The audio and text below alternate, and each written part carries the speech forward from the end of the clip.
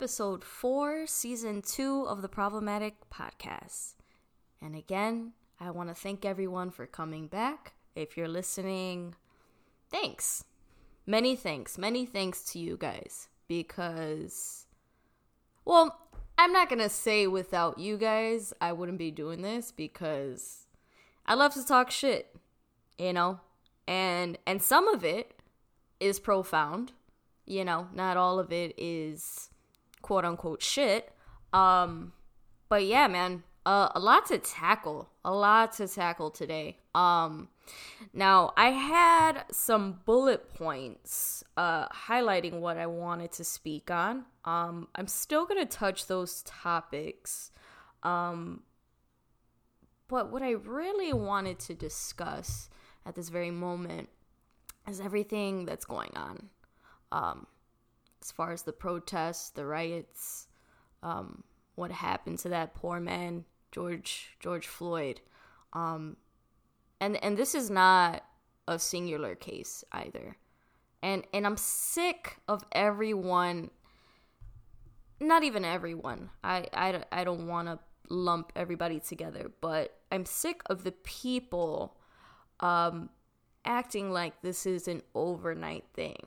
You know, like we just caught, like this is the first case of police brutality, and we're just all up in arms, and we're using that as an excuse to loot, and you know, so on and so forth. But this has been going on for centuries, and to try to police somebody's anger is beyond privilege to me, honestly. It's easy to be a pacifist when issues don't affect you directly. And my thing is to constantly highlight that, oh, all cops aren't bad. In the midst of Black people losing their lives in the hands of those very officers furthers the point that, quote unquote, all lives don't matter. You know, racism, it's not merely prejudice. It's a systematic imbalance of power. So going back to the, you know, not all cops are bad rhetoric, you know, but here you are policing somebody else's rage. And in the midst of those peaceful protests, officers are still managing to use aggressive tactics. You know, even young kids are being maced. You know, peaceful protesters are being shot in the face with rubber bullets. You know, so to call somebody's rage ignorant, you know, these are Black people carry the trauma of their ancestors, and they still continue to face that very trauma. And to try to govern how people mourn is senseless, honestly. Is it going to bring, you know, these innocent lives back? No. But, you know, what do you do when every peaceful tactic goes unheard? What do you do? It's hard to wrap my head around. And there have been a lot of problematic Latinos on my feed as well. A lot of them are comparing, you know, the ICE protests to everything that's going on now, and hey, we can conduct ourselves in a peaceful manner, why can't you do it? And honestly, here's my thing. To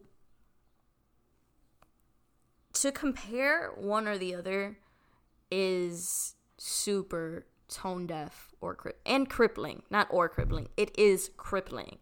And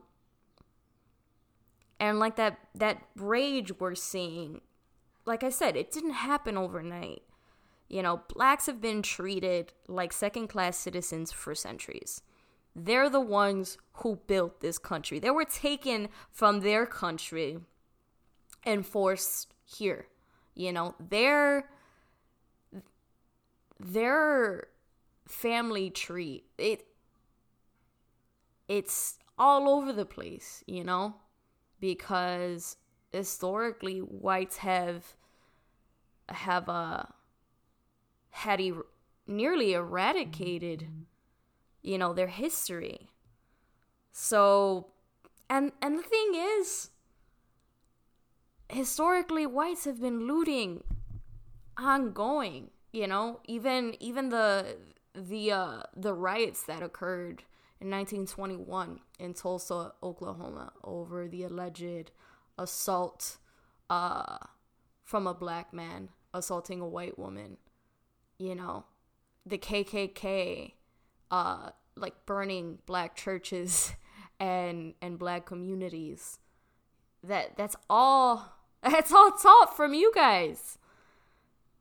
You know, so the same people trying to the same people who are trying to tell people how to mourn and how to react, like what you carry from your ancestors is that same very toxicity. So you need to fucking recognize that. It just boggles my mind, honestly. And with all this, I've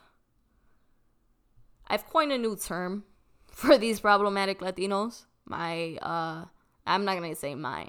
They are not my brethren. Yeah. So you know how everybody refers to an annoying white racist, let me talk to your manager, as white lady as a Karen or a Susan or a Becky. I'm just gonna flat out call you motherfuckers Zimmermans, Ted Cruz's, whatever. You guys are all lumped in there. It boggles my mind. As a white passing Latina, I recognize my privilege. I can recognize that. And I can also empathize with another community without feeling threatened, without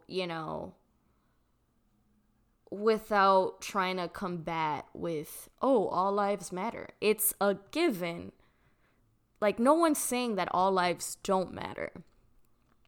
Saying all lives matter it's just a flat out smear to the Black Lives Matter movement, because that's created to address that, hey, we matter too, because the way the judicial system and law enforcement treats Black people like second-class citizens, they certainly don't act like Black lives do matter. And this movement is shedding light on that. Like, hey, you're fucking killing us. You're killing our innocent brothers and sisters. And we have it, and it's fucked up that we have to remind you, hey, we're people too. That's what the Black Lives Matter movement is. Like, hey, we're fucking people, And do I think, like I said, looting is a viable solution? Not necessarily, but I'm not mad at it. I'm not going to have a strong opinion on it, honestly. There are those people who do loot for personal gain, but there are exponentially a lot more people who are mourning and are pissed from the ongoing cases of police brutality and injustice. And like I said, there's people who are still peacefully protesting that are being beaten and maced by officers. And honestly, if someone continues to disregard your cries and your overall own humanity, peacefully withdrawing no longer seems like a viable solution. Kaepernick was still fired from the NFL. MLK and Malcolm X were still assassinated. Zimmerman was still acquitted, and the cop that killed George Floyd is still able to receive bail. And now, I know this is a podcast that, highlights the trending hot topics of the week, just pop culture, the lighter news, but even with that being said, I still try to branch out a deeper conversation with those topics. And I don't have a huge platform, I'm no influencer. But I do have a platform, and people do listen. Whether it's 5 people, 10 people, 1 person, what have you. And I want to use this platform, and I want to take the time to address the imbalances in our system, and I'm pissed, and I do feel like I'm not doing enough. Although I've signed petitions and I've made donations, I still feel guilty. I still feel like I should be on the front lines. I know it's dangerous out there.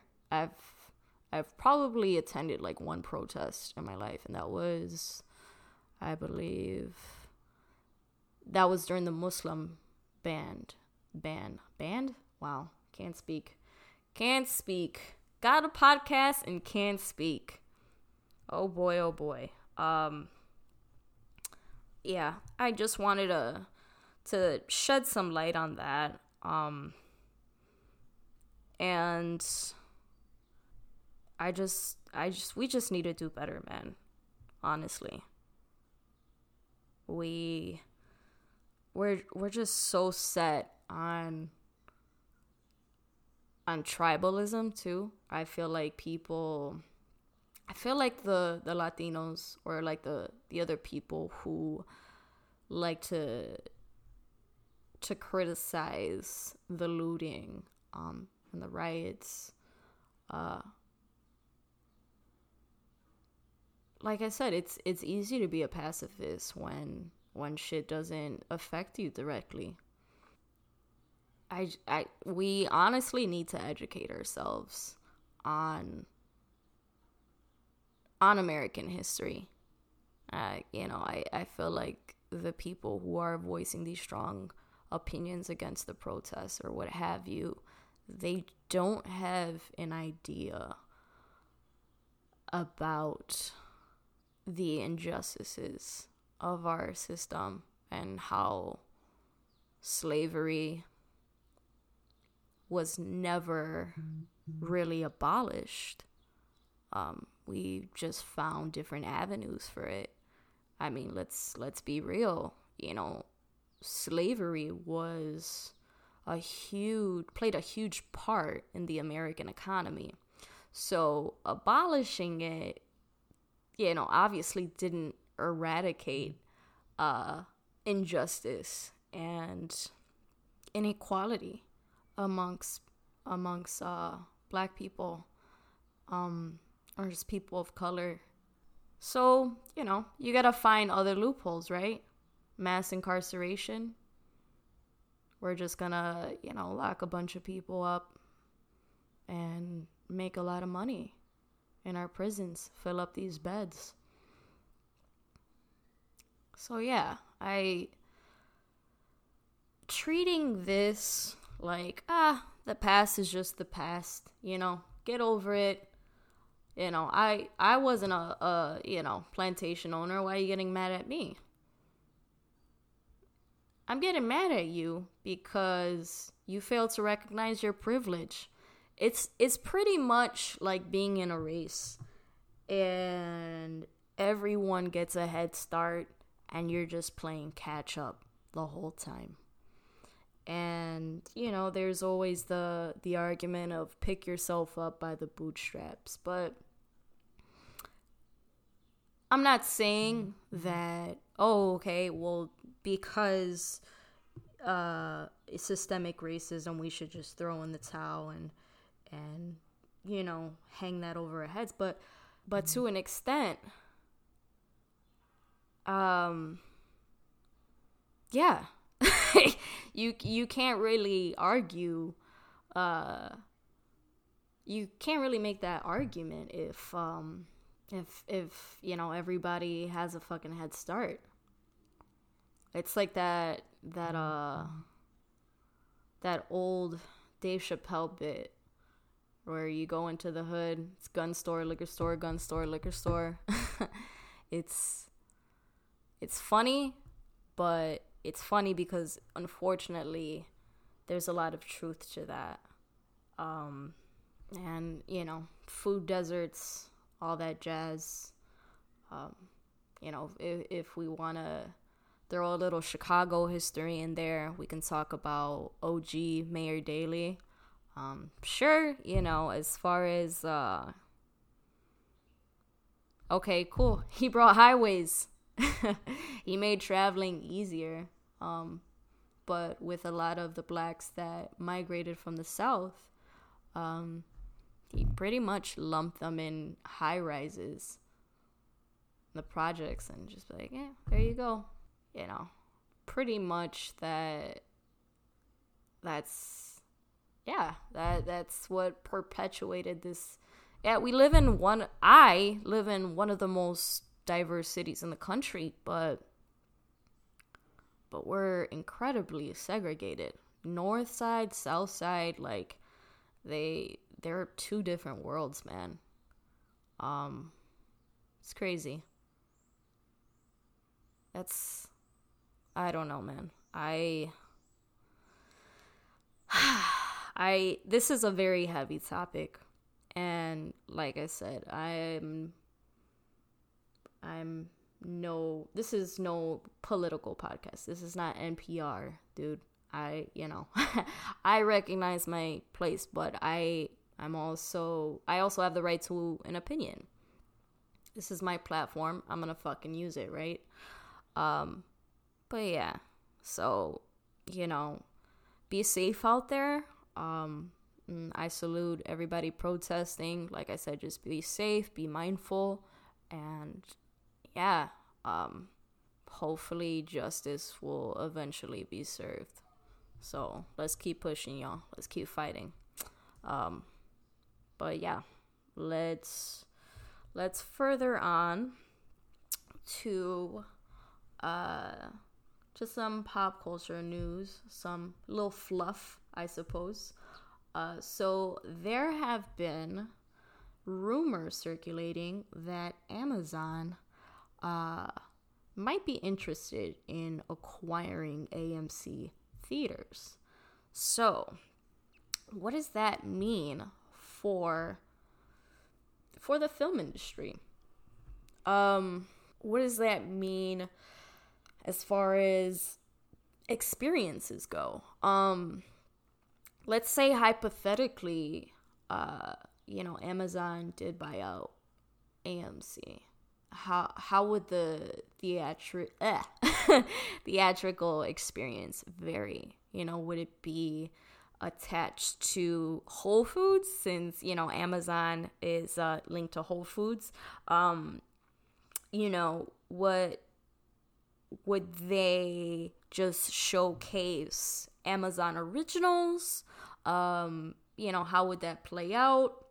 Would there just be certain originals that would be exclusive to the theaters and then eventually be available on those very streaming services? How would that add up? Would people still continue going to the movies? I am not sure, but the argument goes on as to whether these very tech companies, such as Amazon or Netflix, is this going to be a threat to the industry, or could it help the industry? Who knows? I mean, I just don't want I don't see the film industry plummeting anytime soon, but I'm old school. I go to the movies by myself. You know, I still enjoy the theatrical experience. Sure, it's nice to be at home streaming shit and, you know, pausing when you want and taking your shit breaks and, you know, calling Uber Eats and shit. And a lot of people say if Apple, Netflix, or Amazon owned a theater chain, the company would make money no matter where consumers decide to watch movies. But yeah, the question is, what movies would be highlighted? Are they going to be exclusive? Like, how would that all play in? And how would the Oscars play out too? Would there be like an Amazon category, a Netflix category? Who knows? Also, critics say Amazon's integration with Whole Foods has certainly hit a couple. Workers reported deteriorating working conditions, and the number of new customers to the stores decreased in early 2019 compared to the year prior. Whole Foods also cut ties with Instacart, promoting Amazon's own delivery service instead, which is obviously good for Amazon itself, but results in fewer choices of delivery options for customers compared to competing grocery chains. They also say an Amazon merger with a theater chain would be exactly the kind of vertical integration and loss of consumer choice that the 1948 Paramount consent decrees were meant to combat in the film industry. The decrees prevented certain major studios from owning theaters and showing only their movies, excluding not just competitors, but indie filmmakers as well. If Apple were to build its own Apple TV Plus theater, it might choose to show Netflix movies inside. After all, this is the company that doesn't allow mention of other mobile platforms on its app store. Yeah. So my tiff is, sure, whatever helps the film industry, because I'm a huge film buff. I consider myself a cinephile. I don't watch as many movies as I feel like I should, but I feel like movies are important. Movies are magic. You know, they build an entire universe. They make us think. But yeah, I just feel like it's getting messy, and now it feels like a race to find out who's the first to like do everything. I know there's a theater in Manhattan that just shows Netflix movies, and I think it's cool to have like selective areas. But holy shit, if a huge giant like Amazon takes over, I just feel like now it's this game of Monopoly, like who owns the most, who's showing, you know, who has what. The shit feels gang related, dude. Like, fuck, man. Netflix and Amazon are like the Bloods and the Crips. Which one's which? Netflix is obviously a Blood, you know. Suwoo. Just kidding. Didn't say that.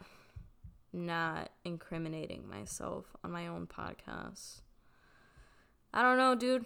69 for president. That's all I could say. Gang. Stream Gooba. Oh, man. That's another thing I wanted to highlight. I wanted to talk about problematic artists and the conversation of separating art from the artist. If, you know, we're talking about, goofball Tekashi 6ix9ine, or if we're even talking about Doja Cat, we recognize, with Tekashi 6ix9ine particularly, we recognize that he is a troll. We take everything what he says with the hugest grain of salt. He's become a walking punchline.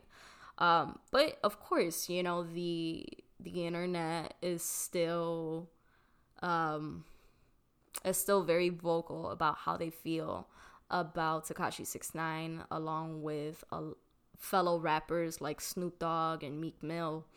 Fucking Snoop Dogg calling him out, saying that he doesn't want smoke and he's a snitch. That's the thing. Like, we know that, you know. So we're giving him what he wants. We're giving him that attention, you know. Here I am complaining about people giving Tekashi 6ix9ine attention, and here I am, you know, using my platform. I'm talking about 6ix9ine right now. So how much responsibility is on the artist and how much responsibility is on the audience? It's like, do we really give a shit with big celebrities when big celebrities are problematic and when they say fuck shit? Or do we just enjoy the train wreck? You know, who knows? You know, going back to the whole Doja Cat situation. So after 3 days of taking a break from social media, she came back that very weekend on Instagram Live to address, in specifically bullet points, you know, the reasoning behind every allegation. So in summation, as far as like the whole Tiny Chat fiasco, Tiny Chat, she explains, is kind of like a chat roulette. It's a public forum, and yeah, there are a lot of people who say shitty things, but it's kind of like a free-for-all. And yeah, and then then she talks about the clip of her saying N-word with a hard R, and she mentions that it was very idiotic and dumb, and she was drunk. Again, like, being drunk doesn't condone shit behavior. It doesn't. But it's, I don't know. It's one of those cases where I just feel like people are people at the end of the day. Like, celebrity or not, they're gonna do some fuck shit, you know? So yeah, I forgot. There was a couple other bullet points that she tackled. She talks about people using her past interracial relationships as reasoning to her being potentially self-hating and racist. And, you know, she pretty much said, I'm gonna love who I love. And that's facts. And you can't argue with that. You know, although Tiny Chat is a public forum, you know, you do have the choice on whether you want to stick around. I mean, if there is a lot of bullshit going on, I preferably wouldn't want to be a part of it. Even though, like I said, Tiny Chat supposedly is not, you know, an alt-right platform. But still, you know, that's why chat roulette never really sat well with me. Because, you know, damn right, you're going to go on chat roulette and you're going to see some dick. You're going to see some tiny chode incel, I live in my mom's basement dick. You're going to see it.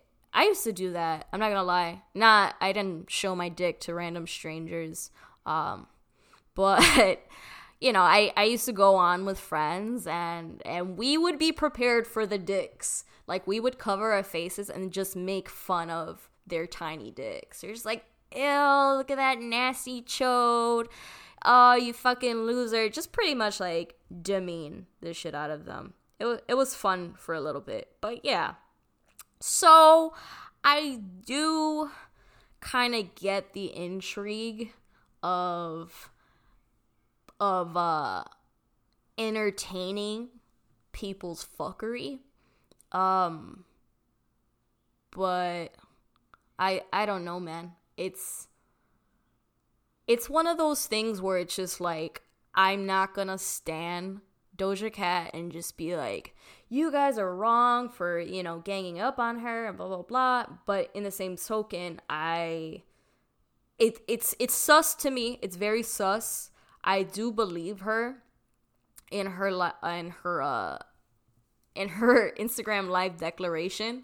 And then she does mention with the song that resurfaced that it was in poor taste, and how that slur was used against her and kind of like reappropriating it and trying to take back its power.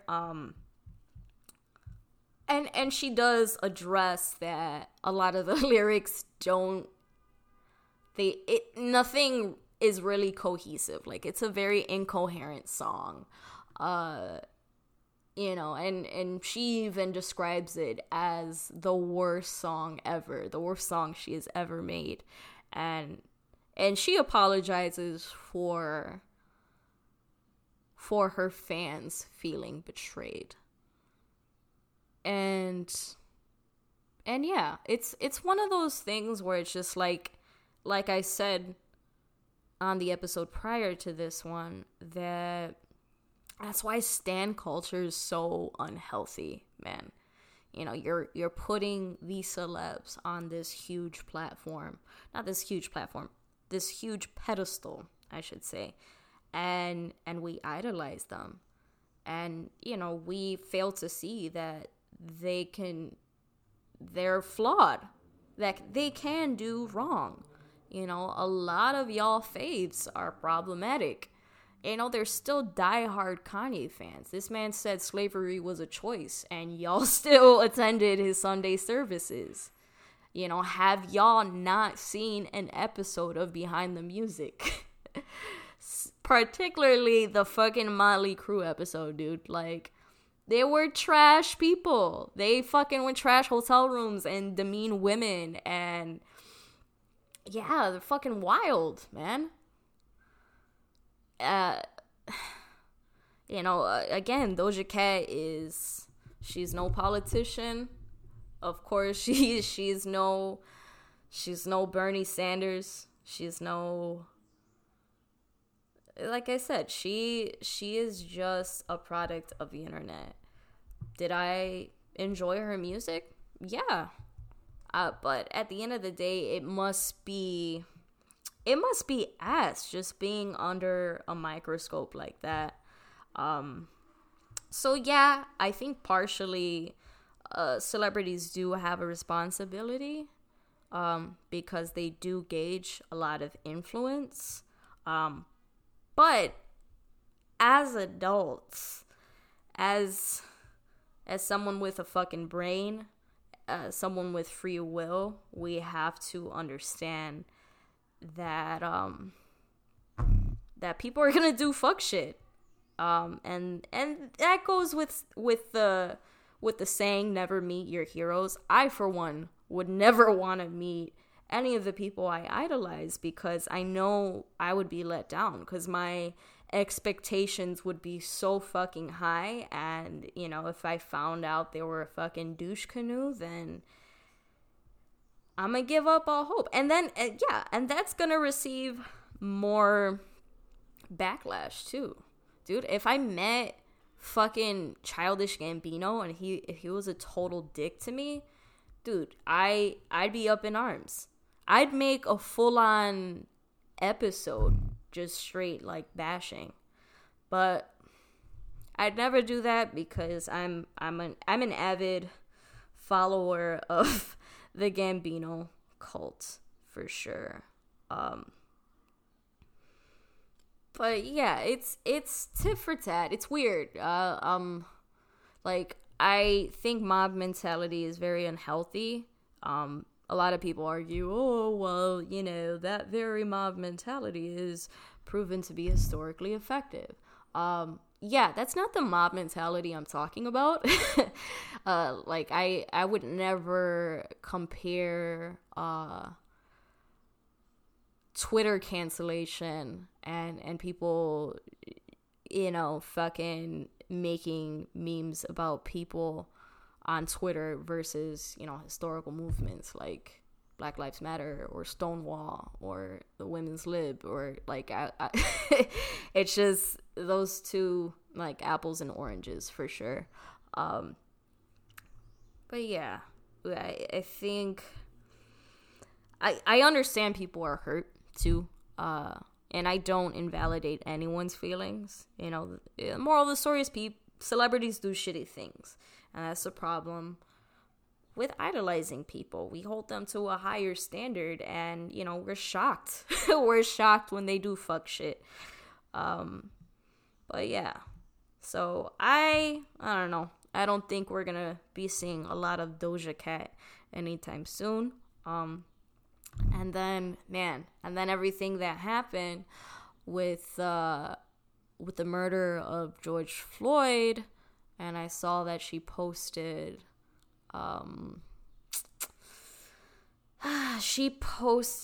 something in relation to that, and justice for Floyd, and posting that right after like her backlash. Yeah, people, that wasn't well received at all. Was not well received. But yeah, I do also truly think that we love a good train wreck. Poor Britney. Let's talk about that. Back in 2007, like Britney Spears, and I know a lot of people are like, Britney Spears would never be on an alt-right, public chat room. She would never. Don't talk about Saint Britney like that. But just talking about the conversation of being under a microscope. So Britney Spears has been on the scene since she was a fucking child. Mickey Mouse Club, 13 years old. And then she came back on the scene 16, 17 with Baby One More Time. This girl was exploited, and she was hypersexualized at a young age. Her virginity was a constant conversation. Like, even her Rolling Stone cover, like, exuded pedophilic elements to it. I remember, like, I'm pretty sure she was 17. She had, like, this lace bra with these little boy shorts, and, Miss Looking Sexy, she also had, like, a stuffed animal to, exude her youth, her adolescence. So, yeah, and then, we were all shocked when, she shaved her head and attacked the paparazzi. I wonder why. We did Britney wrong, man. And it goes without saying. Even if we look at very influential people in history, if we just take that celebrity hat away, Susan B. Anthony was rumored to be racist. Gandhi, pedophile. MLK was also rumored to be a homophobe. Again, this week, I don't know this is fact, but there are several articles that have been floating in cyberspace. And I'm not surprised. As far as the whole Susan B. Anthony ordeal, she was around during like the late 1800s, early 1900s. And I think with Susan B. Anthony, I think the definition of racism has, of course, revolutionized over time. Before, we just thought being prejudiced against another person's race, boom, racism. And then we are now in 2020, and we've learned, well, some of us, that racism is a lot more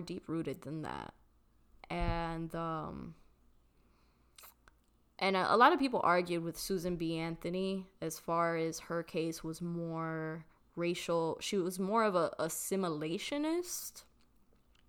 So she obviously was against slavery and felt that, you know, blacks should be equal.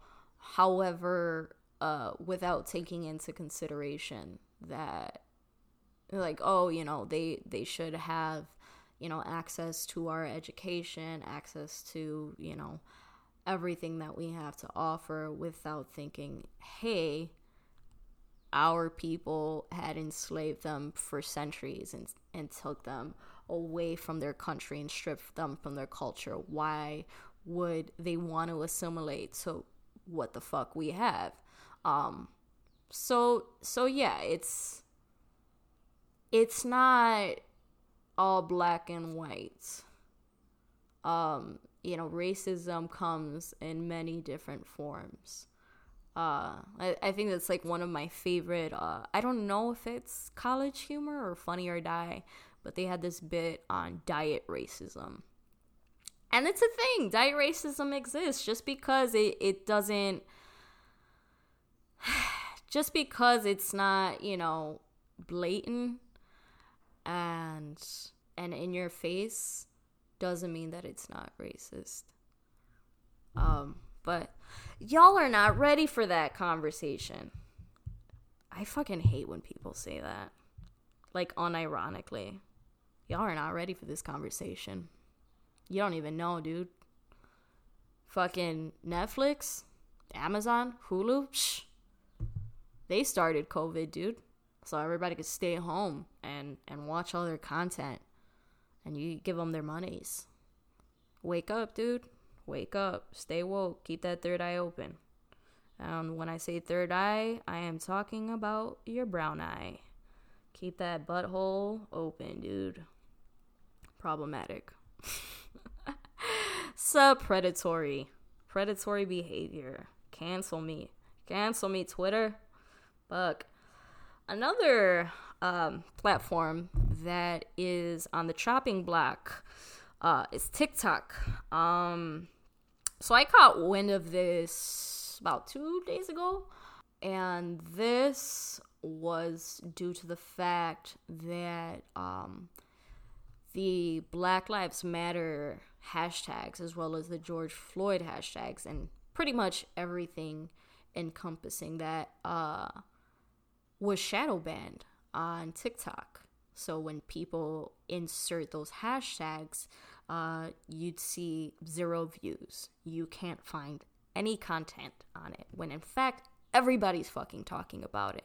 And then there was a lot of push and pull. A lot of people were arguing that, oh, it was just like an uploading issue, because there were other hashtags that were seemingly shadow banned as well, such as hashtag boy bye, hashtag cute, whatever. But it's just so coincidental that those specific hashtags during this uprising was shadow banned. A woman by the name of Rachel Zegler, I think she's supposed to play Maria in the new rendition of West Side Story, well, Steven Spielberg's rendition of it. She's the one who called it out, because I believe she was trying to post something in relation to that, and then it spread like wildfire. So TikTok claimed it was an uploading issue, but you know, a lot of people are uninstalling the app and not only uninstalling the app, but rating it 1 star. Honestly, fuck TikTok. Even if this wasn't an issue, like, I can't get on board with TikTok. It's not, I don't know if it's a generational thing, but I just find it so cringy on how, you know, people are just mouthing the words to somebody else's content, and I find that really fucking weird. It's either that, and what bothers me about that is how people comment, oh my god, you're so funny, you kill me. And I'm like, they're fucking mouthing somebody else's joke, dude. That's all they're doing.